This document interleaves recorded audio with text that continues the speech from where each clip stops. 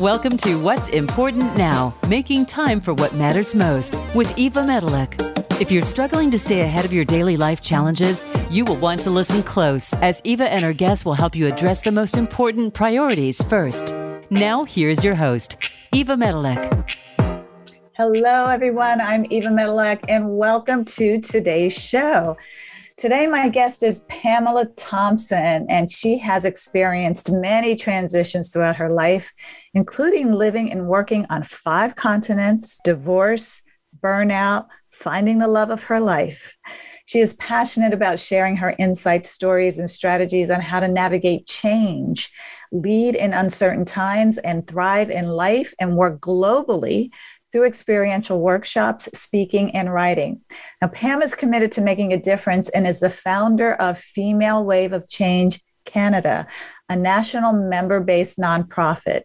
She is the author of the #1 best-selling book, Learning to Dance with Life, a guide for high-achieving women, and is launching her second book, The Exploits of Minerva, Reflections of a 60-something Woman, in January. So welcome to today's show, Pam. So happy to have you. Thanks so much, Eva. I'm excited to be here. So tell us a little bit about who you are. Who is Pamela Thompson? Well, I'm multifaceted like most people. And one of the things about me is that from a very young age, I was fascinated by different people, cultures, and countries. I recall before I went to sleep at night, setting the stage for the country I was going to visit in my dreams that night and the work I was going to do in the world. So I knew from about age 3 or 4 that I was going to be traveling around the world and being of service in some way. So that's part of me. I almost did a PhD in anthropology because of that, but then I didn't. I also believe that life is an adventure to be lived to the fullest. And I also am a nature girl. I love particularly being in, on, and by water. I know water is amazingly inspirational and calming and soothing and all of the things. So I'm curious, what type of adventure travels do you do or have you done? And, is this travel for work or is it just travel for the joy of traveling? Tell us a little bit about your travels. Well, a lot of it was for my work. I love to travel on my own and with my partner. However, my work has enabled me to do things like in the early 90s, just after the Berlin Wall came down, to facilitate a multi-country workshop for the World Health Organization in Moscow, to living and working in Afghanistan for 13 months from the fall of 2010 till November 2011, when it was literally a war zone. It still is, obviously, and helping the Ministry of Public Health develop their first strategic plan and build the capacity of internal teams to do strategic and operational planning, to managing big international development projects. I used to work for a consulting group, and we managed and consulted on international development projects around the world in a variety of sectors. And I was one of their health sector specialists. So I managed a big an HIV/AIDS surveillance project in Pakistan. And also I did the design, led the design team, and I led the front end of the development and implementation of a primary healthcare project in Nigeria. So I've had different experiences at different levels of leadership. And I guess the big thing that comes through is helping people co-create things and collaborate. Because if you do a strategic plan and it all serve, for example, you sit at the table with all the senior management and then you pitch it or communicate it down to everyone, people do not have ownership for it. So one of my gifts, I would say, is to help people help build ownership and create plans and strategic plans that are living documents that people have ownership for. So this ability to help people collaborate and co-create. Well, that sounds really, really exciting. And all I can say is, wow, because you've been in some places that I guess for foreigners could be quite dangerous, if you will, or, needs to have some fancy maneuvering. So with all of your experience and travel, and it looks like all of the different opportunities you've had for work, let's move to today. What problems do you solve for people today? Yeah, and yes, that has been an evolutionary journey. Currently, I'm really focusing on supporting women midlife and beyond to navigate life transitions with ease, grace, and playfulness. So my next question is, how are you the expert? Like, what makes you the expert of that type of support and problem solving and helping women, midlife women, if you will, make these changes with ease? Great question. The other piece I'd like to add is I also help women through that process reinvent themselves if they choose to. And so I recently, when reflecting on my life, realized I've reinvented myself many, many times. So it's interesting because I've been coaching people and had a team of coaches since 2009 when I launched my coaching business. We were originally coaching people, men and women, through a variety of life transitions. And then we moved on. Then I moved on to coaching women. And can you repeat your question again, Eva? I feel like I'm getting off stream a little bit here with my answer. No worries. We all kind of go off the side a little bit. When we talk about solving a problem for people, I just want our listeners to be clear on why you are that person. What makes you an expert to solve that problem? What makes me an expert is that I've been through many life transitions. And a few years ago, I took the time to reflect, and I realized that most of them were by choice. I'm somebody who, after about 3 years, averages about 3 years previously in a job, and then I'm ready for something else, right? So a lot of my choices, or I intuitively know it's the end of a relationship, for example. I just intuitively know, and I follow my intuition. And so part of that has been, it's helped me to become flexible. And then when I reflected about 6 years ago, my husband was headhunted, and that's how we ended up living where we do now. And it was like a really good opportunity for him, but we had this beautiful house in the Okanagan Valley wine country in the interior of British Columbia. We had lived there for 8 years. We had lots of friends, and it's like, I loved it there. I didn't want to move, but this was an incredible opportunity for him.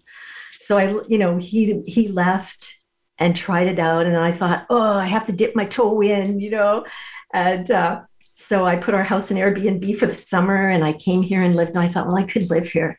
And then we made the big leap, and we actually downsized. We did a huge downsize from like a 3,400 square foot house to like 850 square feet in this 2-bedroom, 1-bathroom apartment. I thought, am I 23 again, Eva? I thought, oh my goodness, what am I doing? So then it made me reflect and thinking about change, and made me realize that the majority of changes and transitions I'd experienced were totally by my choice. And this was one that was kind of imposed on me. I mean, not totally imposed, but really it came out of the blue. It's not like he was looking for this. And so it made me, I think, much more sensitive to people that maybe are a bit more resistant to change, and a bit more resistant to change. And also that gave me the acknowledgement that, wow, it can be not so fun. However, there are ways to make it fun. And later on, when we chat a bit about my Art of Change framework, I can share a little bit more about that. But I believe that change can be playful. And I love that you brought that up, because it had me thinking a little bit about some of the changes in my life. And, similar to you, sometimes, change actually negates boredom, I think. We can get bored, we can get stagnant, we can get into a rut and a routine, and change breaks things up a bit. I moved from, New Jersey in the United States all the way across country to California without really ever having visited California. I just decided this is where I'm going to live. And then I told everybody about it. And then I started doing research. And what I want to note, though, is you made that change not on your own or by yourself, so to speak, but you have a partner. I think that's what I heard you said. It was your husband's, opportunity, and then you got to embrace the next phase or changes that it brought for you too. When I made my change, I had my children were in high school and college, and I had a boyfriend at the time who's now my husband, 20 years later. And there's that security and that bit of safety, knowing that you're not totally on your own. With the women that you help, what is the difference between making these major life changes on your own and having a partner that's either A, supportive of the change and willing to make it with you, or B, resistant of the change that you want to make and might be holding you back? Because I was very fortunate when I decided, and I wasn't even living with my husband, we were just dating. I decided to move to California. He was like, great, when are we leaving? And I was like, I almost said, oh, who asked you? But then I thought, great, this guy really wants to pick up his life and be on the adventure with me. That was my first clue that, yeah, he's really special. So speaking to that a little bit, because it can be challenging for women who don't have that level of support. That's an excellent question, and the points that you've made there, Eva. One of the things when I've been working on this reinvention program is that I mentioned that one of the ingredients you need is support. So you need support from friends and or family, because you cannot do this alone.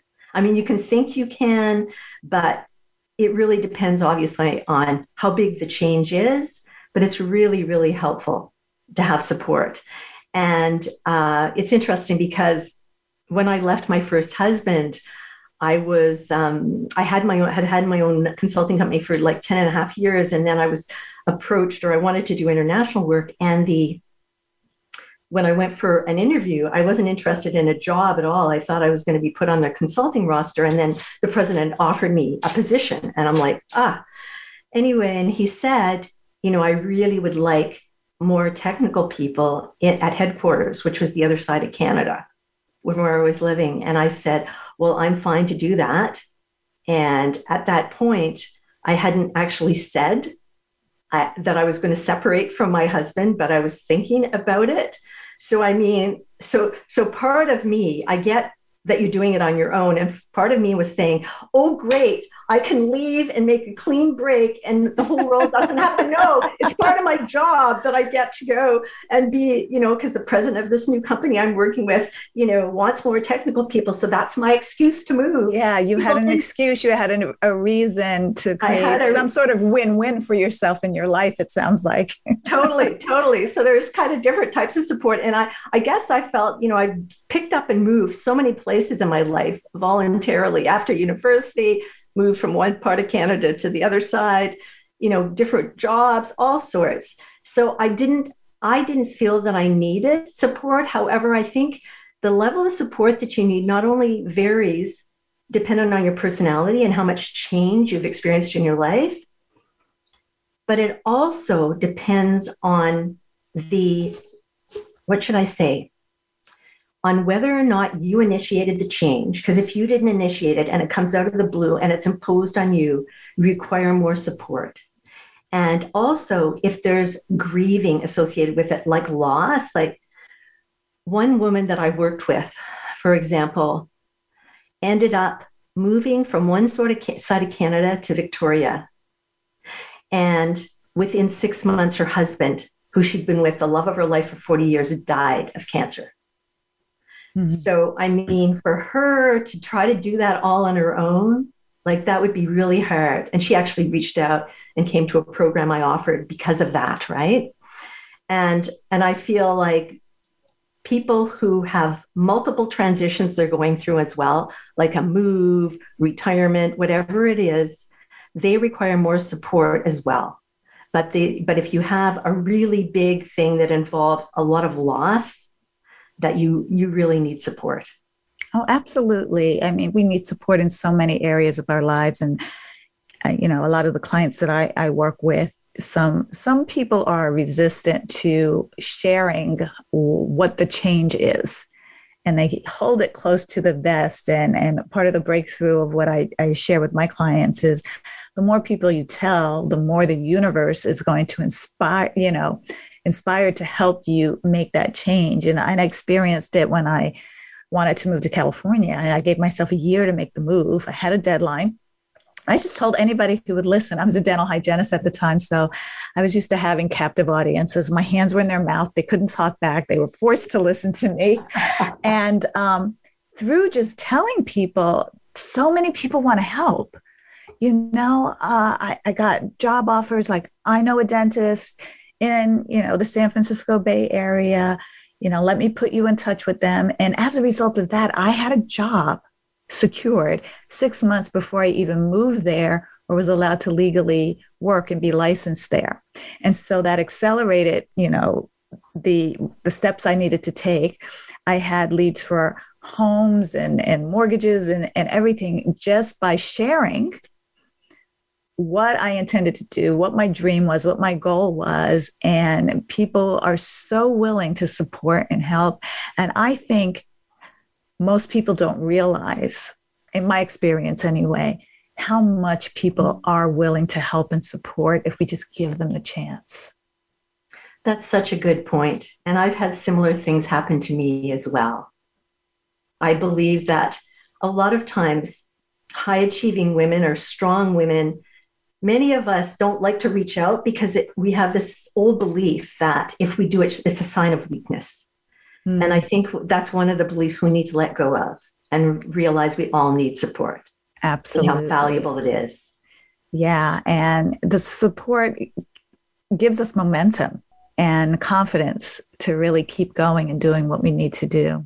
I think this is a good time for us to take a short break before we go into why people resist change so strongly. I really want to talk about that because if nothing changes, and we can't expect change unless, we're a part of that change. So when we come back, everyone, we're going to talk a little bit more about what that resistance is and how we can break through. So stay tuned. We'll be right back.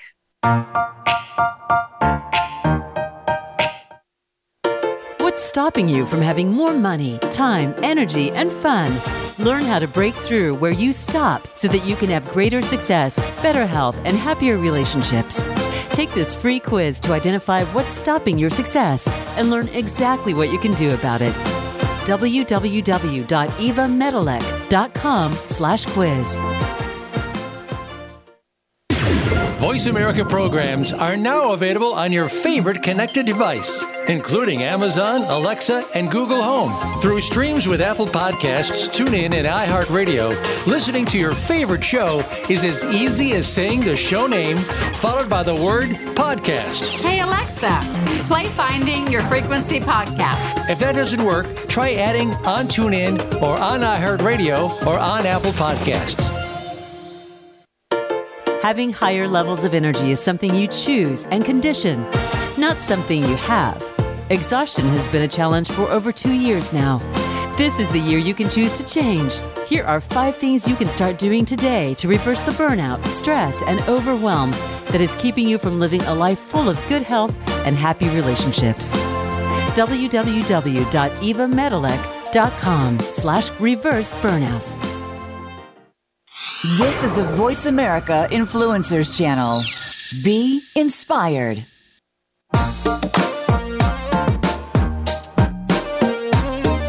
You are listening to What's Important Now, making time for what matters most with host Eva Medilek. Have a question for Eva or her guests? Join us on the show at 866-472-5795. That's 866-472-5795. Now back to the show. Here again is Eva Medilek. Welcome back, everyone. And I'm here with Pamela Thompson, and we're talking about embracing change. So, Pam, why is change so important? Well, change is important because it's around us all the time, and going through a pandemic and having all that uncertainty in our lives and the big changes that made many of us pivot our businesses and such like, and not be able to be close to our loved ones, just really, I think, emphasized the importance of change and the importance of understanding how we respond to it, and also the importance of having some tools to help us navigate it so that we embrace it versus resist it. So why do you think folks are resistant to change in the first place? Well, as you probably know, Eva, and many of your listeners may too, we're physically hardwired to fear change. We have this amygdala in our brain that is constantly scouring our environments for threats, and anything that it would perceive as a threat. So anything different. And when it senses that, it causes our body to send stress hormones. And then we go into fight, flight, or freeze. And I think everybody knows what that is. Fight, you get angry. Flight, you run away, stick your head in the sand, you don't. And freeze, you just can't make any decisions at all. None of those are good places to be if you're a leader of any sort, or even in your personal life. Well, that is certainly true. I think because I love change so much, but sometimes I think 2 months and my husband's like, when are we going to stop this? But, I think it keeps life adventurous. So, with the hardwiring that we have in our amygdala to resist or fear or avoid change as much as possible, what needs to happen for us to actually embrace change, maybe have a different mindset about change? Well, that's actually really important. And so at this point, I guess I can share a bit about my Art of Change framework. And you could just do whatever you feel is going to help everybody who's listening who may recognize themselves. Like there was a quote from Richard Branson that I love. It says, when someone offers you an amazing opportunity and you're not sure how to do it, say yes and figure it out later. Right. And, the fear that comes up, can I do this? Will I, be able to make this a success? Will I make a mistake? Because a lot of our fears are, fears of starting small, fears of making a mistake, fears of what other people might think, fears of the criticism, fears of letting other people down if it doesn't work out, fear. And some people may be recognizing themselves in opportunities, if you will, that they have said no to because they didn't have the confidence that they can do it or do it right, or they didn't think that they would get the support, as we talked about, that we need. So for us to have that mindset to be able to embrace change, what can we do? Okay, the big thing that we can do is change our belief related to change so that we can learn to embrace it. And that's why I actually have found it really helpful to create a 5-step process called the Art of Change framework, because it helps people understand how they respond to change and why. And it actually gives them tools that they can use to more successfully navigate each aspect of the change process. And so an example would be, if we go into fear, flight, or freeze, we view change as a threat. But if we believe that embracing change is an opportunity to learn and grow, and then embracing change involves a creative process that opens us up to new possibilities, our frame of reference is totally different. So often mindset is really key. If you go into a change and you're really fearful and you're constantly looking for the next thing that's going to happen or the penny to drop, then the way you respond to it is totally different than if you believe that embracing change is a creative process. It opens you up to new possibilities, right? It's like what you focus on grows. If you focus on what can go wrong, that's what's going to, really wreak havoc on your nervous system. But this approach of being excited, being creative, what's possible to add to our lives, enhance our lives, enrich our lives, is that shift that I'm hearing you say that will help us embrace change more openly and open-heartedly. Totally. And another piece is understanding the difference between a change and a transition. And I draw heavily from the work of William Bridges, who sadly has passed several years ago, and he's an organizational theorist. And based on his work with people and organizations for more than 30 years, he identified there's a difference between a change and a transition, Eva. And he said that a change is external and situational to us. Something, that's tangible that you can see, like a pink slip if you're let go from a job or a separation agreement. Whereas a transition is internal and psychological. It's the internal psychological work that we do to readjust and reorient ourselves to that new external reality. So when you help people with transitions, it's more of that internal psychology?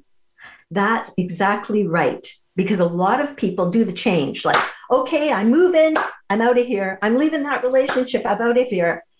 And then what happens is, if they don't do that internal transition work, they often keep repeating the same patterns in their lives and remaining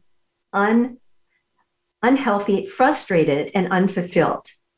For example, someone who leaves a relationship and very soon gets into another one and may remarry 3, 4, or 5 times, and often even people who look very much like the first spouse.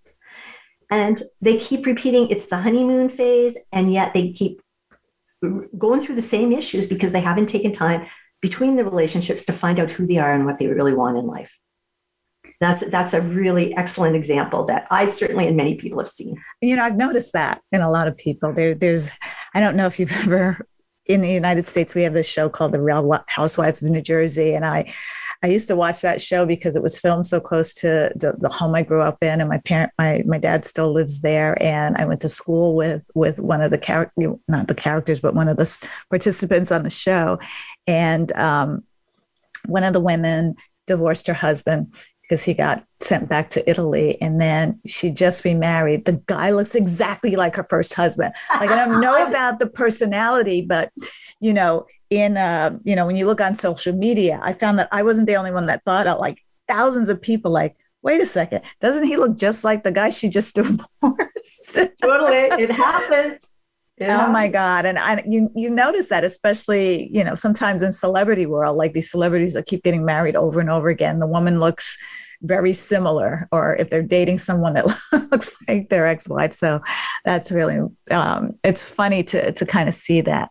So, with the work that you do,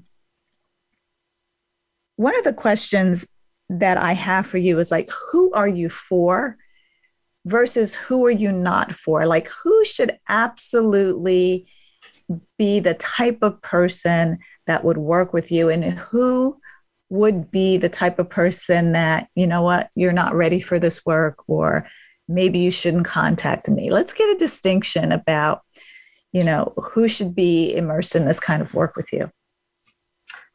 Who am I for at this point in my life? I am for women midlife and beyond who want to learn and grow and are interested in receiving support so that they can navigate change more effectively. So are these women stuck? Some of them are stuck. Some of them, as I mentioned, the woman who had lost her husband, and wanted support to move through that change. Some of them are at a point in their lives where they want to leave a corporate job or a profession, but they're scared. And they want to start their own business, but they're like 50, 55, 60, could be more even. And they're really scared to take that leap. Like, I remember I left in the early 90s when I was quite young, a really good job with the federal government. And my father thought I was absolutely mad. You're leaving this great job with these benefits and such like. That's the key. What you said right there, that's what people don't want to hear. when they make these decisions for themselves. No, seriously, what is my, dad going to say, my mom going to say, my sister, my brother, my spouse, my kids, even? Because I started my own business at the age of 50. And it was a kick in the butt moment, I would say, because I got downsized at my job. It was in 2010. I'm 62 now. It was in 2010. And, my boss downsized me and reduced my salary. So she downsized my hours and reduced my salary. And then she went out and bought a Lexus and took her family on vacation, but she couldn't afford me. And so it got me thinking, okay, I don't want to work to make someone else rich the rest of my life.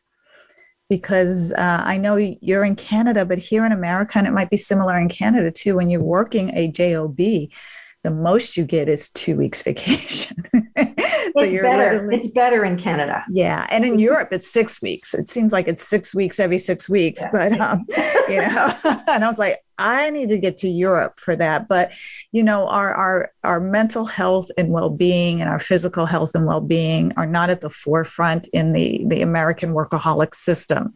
I think it's changing now. I think COVID has forced a lot of people to look differently about their health and well-being. But my point is, it was a choice point for me that I wouldn't have made if I didn't get that kick in the butt. If it was, I think you called it a forced change or forced transition. And yeah, I had to go on interview after interview and look for supplemental income because of the responsibilities I had financially. But I was more afraid of not doing something different than doing something different and living a life that was more aligned to my vision, goals, and values.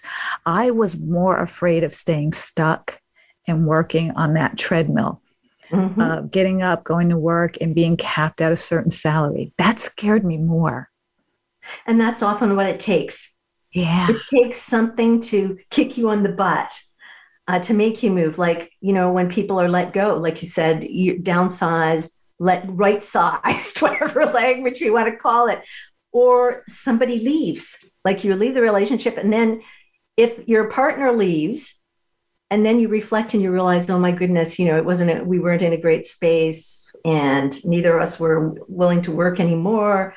So a lot of times that's the silver lining in change, like reflecting on the change and realizing, even if it came out of the blue and it was imposed, you can see the positive aspects of it. And you move forward based on that and those positive aspects rather than holding on for dear life to what was. Because there's no point. You can't.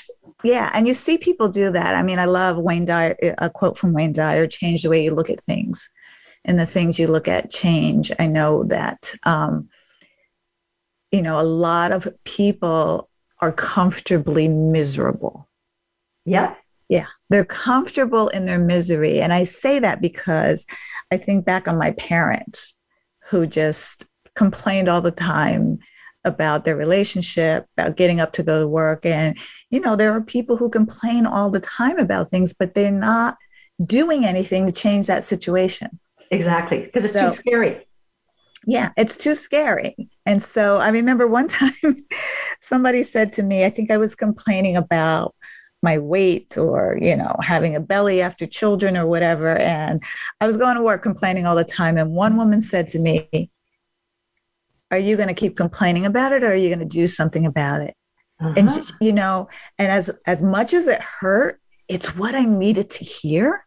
Yes. And I went on, a fitness regimen. I started jogging and I started doing things. And it really inspired me. Like, she's right. Who wants to hear people complain all the time? Do something about it and stop talking about it. So with that, my dear, who are you not for? Who should not reach out to you? Well, who should not reach out to me is people who are stuck and not willing to do the work to move forward. People who seem to enjoy complaining and staying where they are and really not interested in learning and growing. Absolutely. Absolutely. People who can't take the coaching.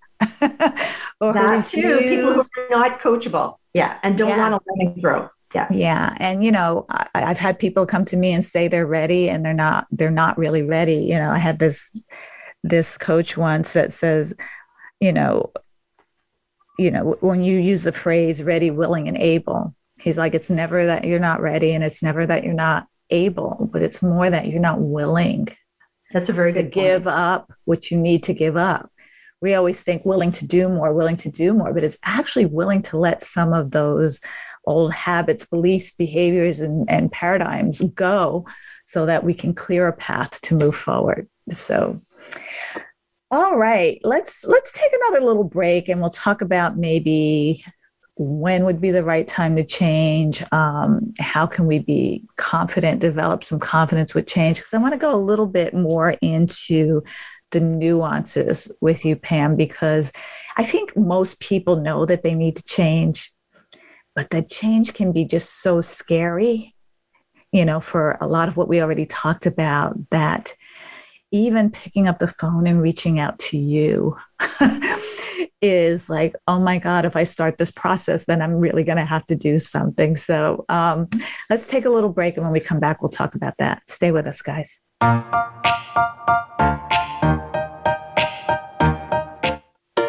Having higher levels of energy is something you choose and condition, not something you have. Exhaustion has been a challenge for over 2 years now. This is the year you can choose to change. Here are 5 things you can start doing today to reverse the burnout, stress, and overwhelm that is keeping you from living a life full of good health and happy relationships. www.evamedilek.com/reverse-burnout. If you're an influencer, you don't follow the trends, you set them. Voice America influencers are involved in creating change in personal and professional lives, collaborating and driving value to make our lives better. We have world-renowned thought leaders, speakers, authors, entrepreneurs, artists, and some of the most influential voices today. Listen in today to what they have to say. Engage in the conversation. The Voice America Influencers Channel. Be inspired. Answer the call. What's stopping you from having more money, time, energy, and fun? Learn how to break through where you stop so that you can have greater success, better health, and happier relationships. Take this free quiz to identify what's stopping your success and learn exactly what you can do about it. www.evamedilek.com/quiz.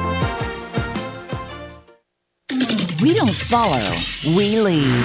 Join us, the Voice America Influencers Channel.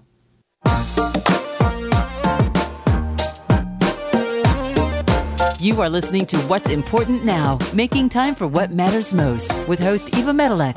Have a question for Eva or her guests? Join us on the show at 866-472-5795. That's 866-472-5795. Now back to the show. Here again is Eva Medilek.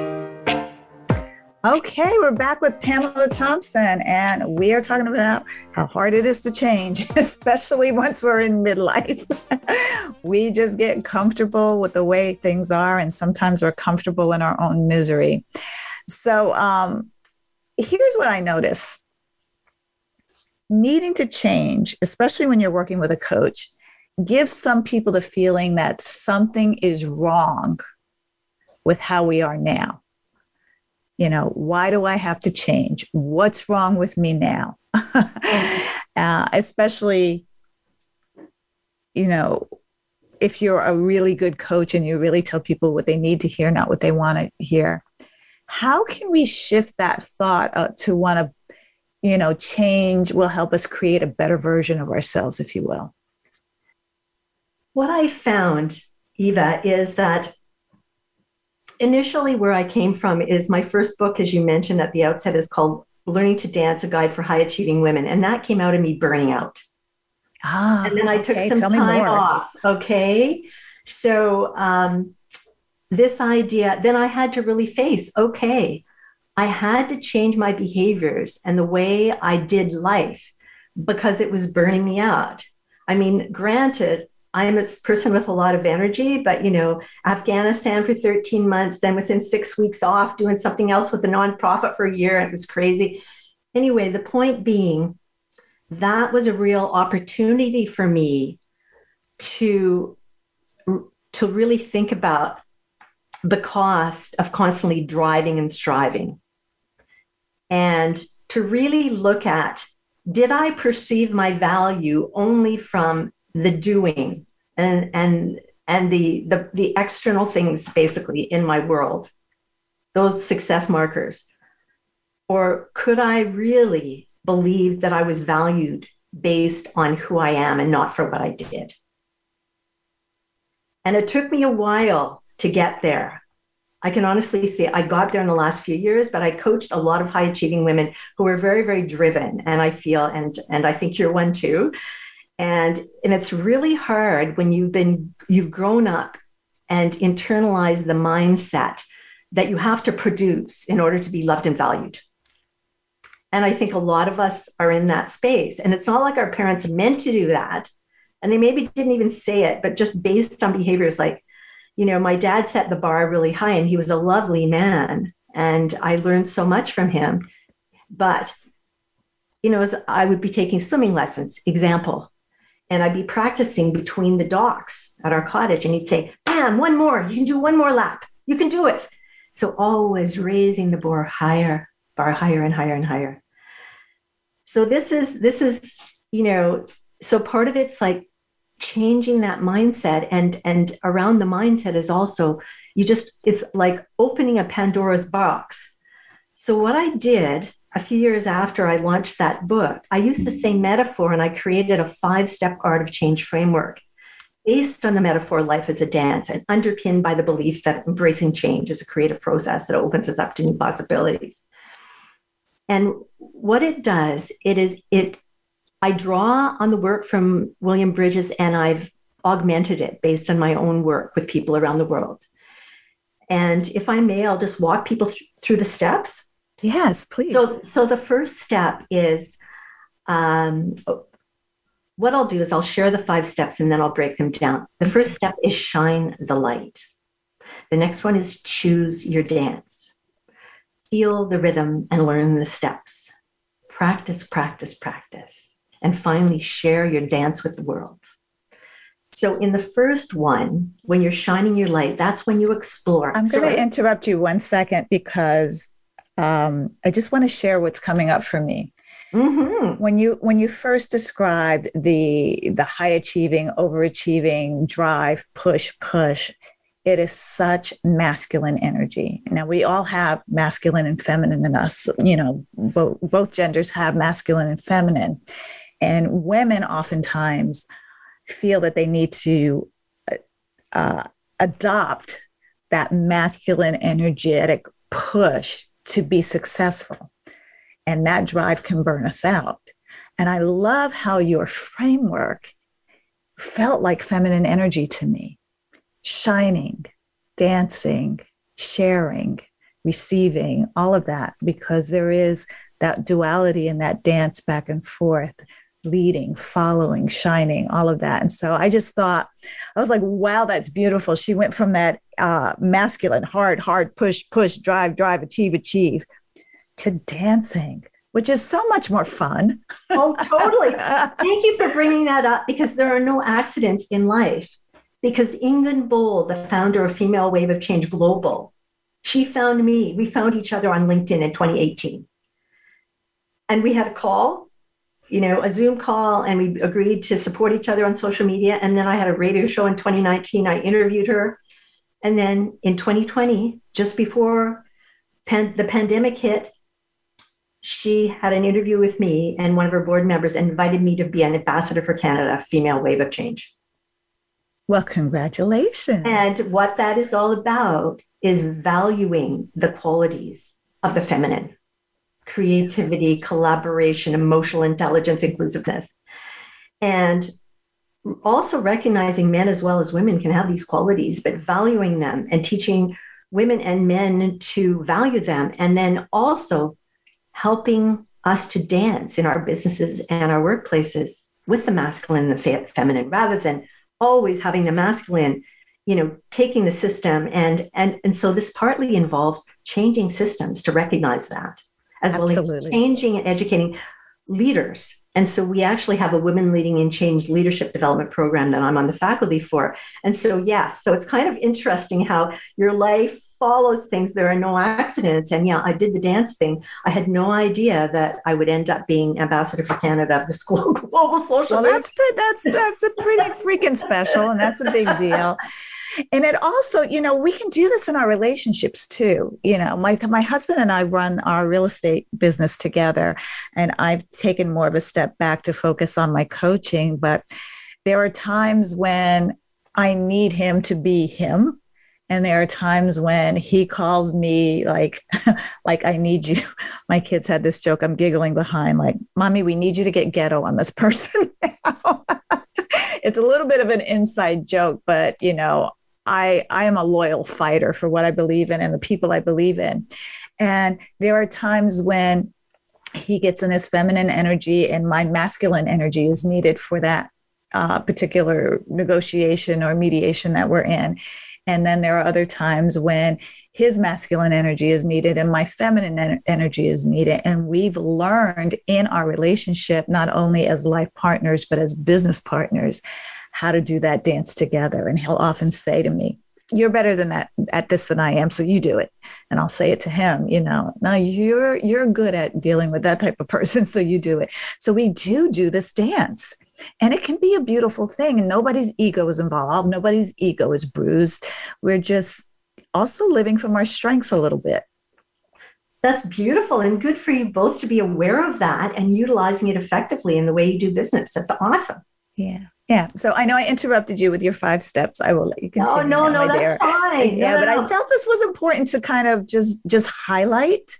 It is. On how the dance can be so beautiful and so much fun.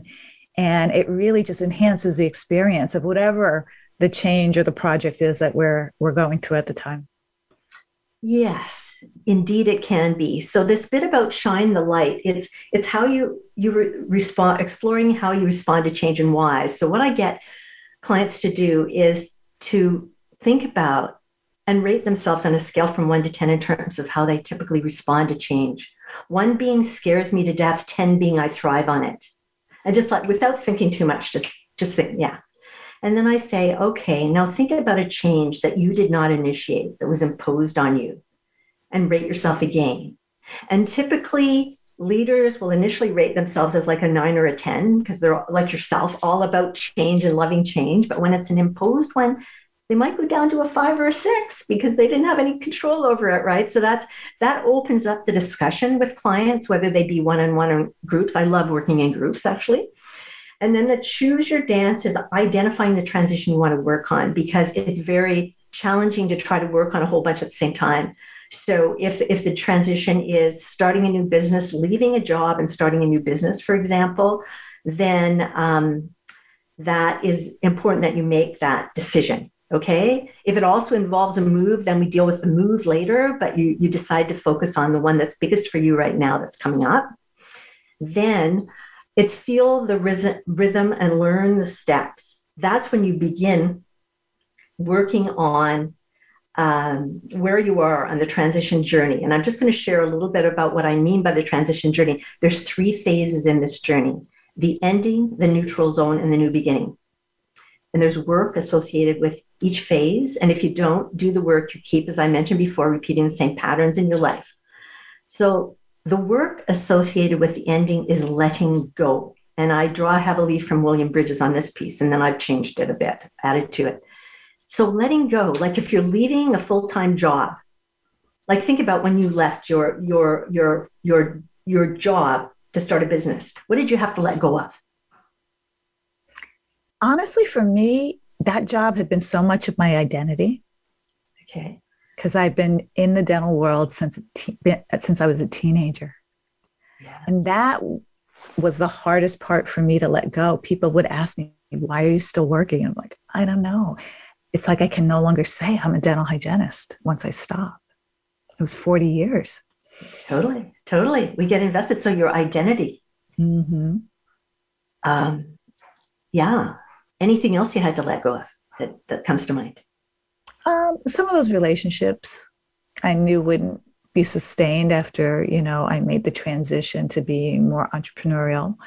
It just wasn't matching with the employee mindset that I had been in. So I had to let go of some relationships. Yeah. So I'm just going to share a little bit here to get the sense. And so letting go, and I've added, and identifying lessons learned. So identifying what you've learned from that job or relationship or whatever it was. And the neutral zone, the work is getting clear and envisioning that new business, that new job of your life. And then the final phase is the new beginning. And that's where you take action toward that new life, that new job, that new business that you envisioned in the second phase. And so when people have this framework, they can use it to help them navigate any life transition, whether it be personal or professional. And it takes them on this journey, and then they keep learning and growing along the way. So it's very powerful, and yet it's fun because it's about reframing the lens that you view change and transition through. Beautiful, beautiful. So, Pamela, I know you have a new book coming out in January, early next year. How can folks stay in touch with you so that they can, get a copy of this book when it comes out, learn a little bit more about what it is? Just give us, we want to keep this transition journey going. So how can we stay in touch with you? Well, thanks very much, Eva. You can go to my website at pamela-thompson.com. And on the homepage, there's now a pop-up that enables you, if you're interested, to get a sneak peek of my new book. So you can sign up and get a sneak peek. And for those of folks who are listening who want more information about the Art of Change framework, you can also sign up there to get the more unabridged version, so to speak, of the Art of Change framework. Mm-hmm. Really quick, what's the new book about?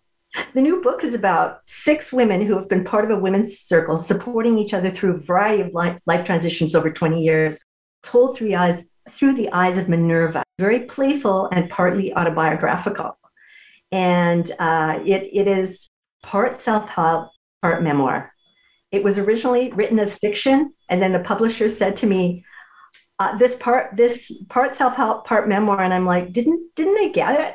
And then I realized it's called creative nonfiction. So it's a story, it hooks you in, and yet there's some very practical tools and some real life experiences based on friends and friends of friends who I interviewed and created composite characters around. Awesome. I can't wait to dive more into this book. So thank you for the work that you do, Pamela, and for sharing your knowledge with us and for helping us embrace change and learn what it's going to really take to embrace change. And I want to thank our listeners for choosing to listen to the show today. I'm really grateful that you do choose to spend your time with us and that you're listening and hopefully finding some value for yourselves in the show. And I hope you'll find the time to join us again next week.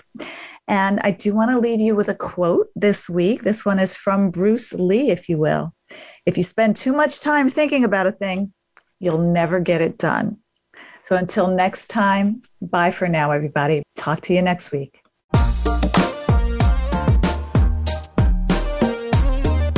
Thanks for listening to What's Important Now, Making Time for What Matters Most with Eva Medilek. We hope we've been able to inspire you with today's show to take control of your own life and focus on the win. What's important now? Until we talk again, have a beautiful week.